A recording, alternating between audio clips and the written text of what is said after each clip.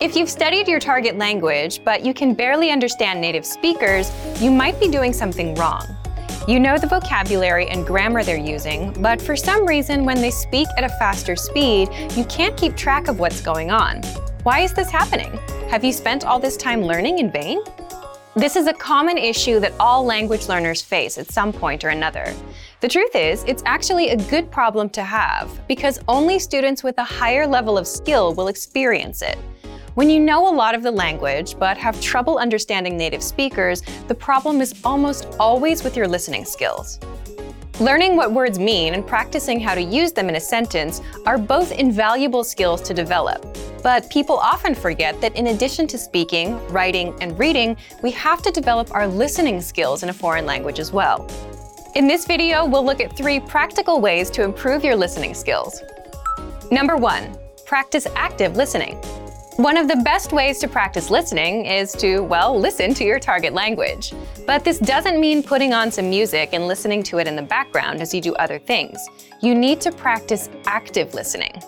Get your hands on a recording of spoken language. You can use a movie, news broadcast, or a podcast. You can even try subscribing to a YouTube channel. Listen to a segment of the audio and do your best to write down what you hear. After a couple tries at this, go back and double-check what you wrote against the script of what was actually said. If you're watching a movie, you can double-check yourself by turning on the subtitles. Our language learning program is one of the best tools for developing your listening skills. You can listen to the conversation in a lesson and then check it back against the lesson transcripts. This is simple, easy, and you can be sure that the transcripts are correct. Number 2, practice pronunciation.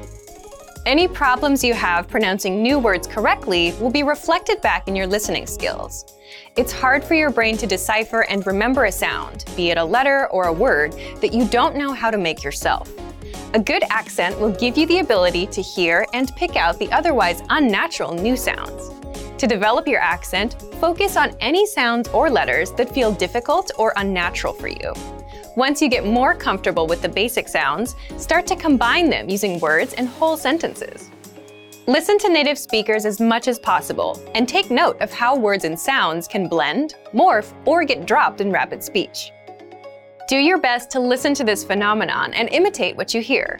Focus more on how the syllables are said together, rather than simply saying the words next to each other. There is often a significant difference between how words are said individually and how they are said when spoken together in a rapid-fire sentence.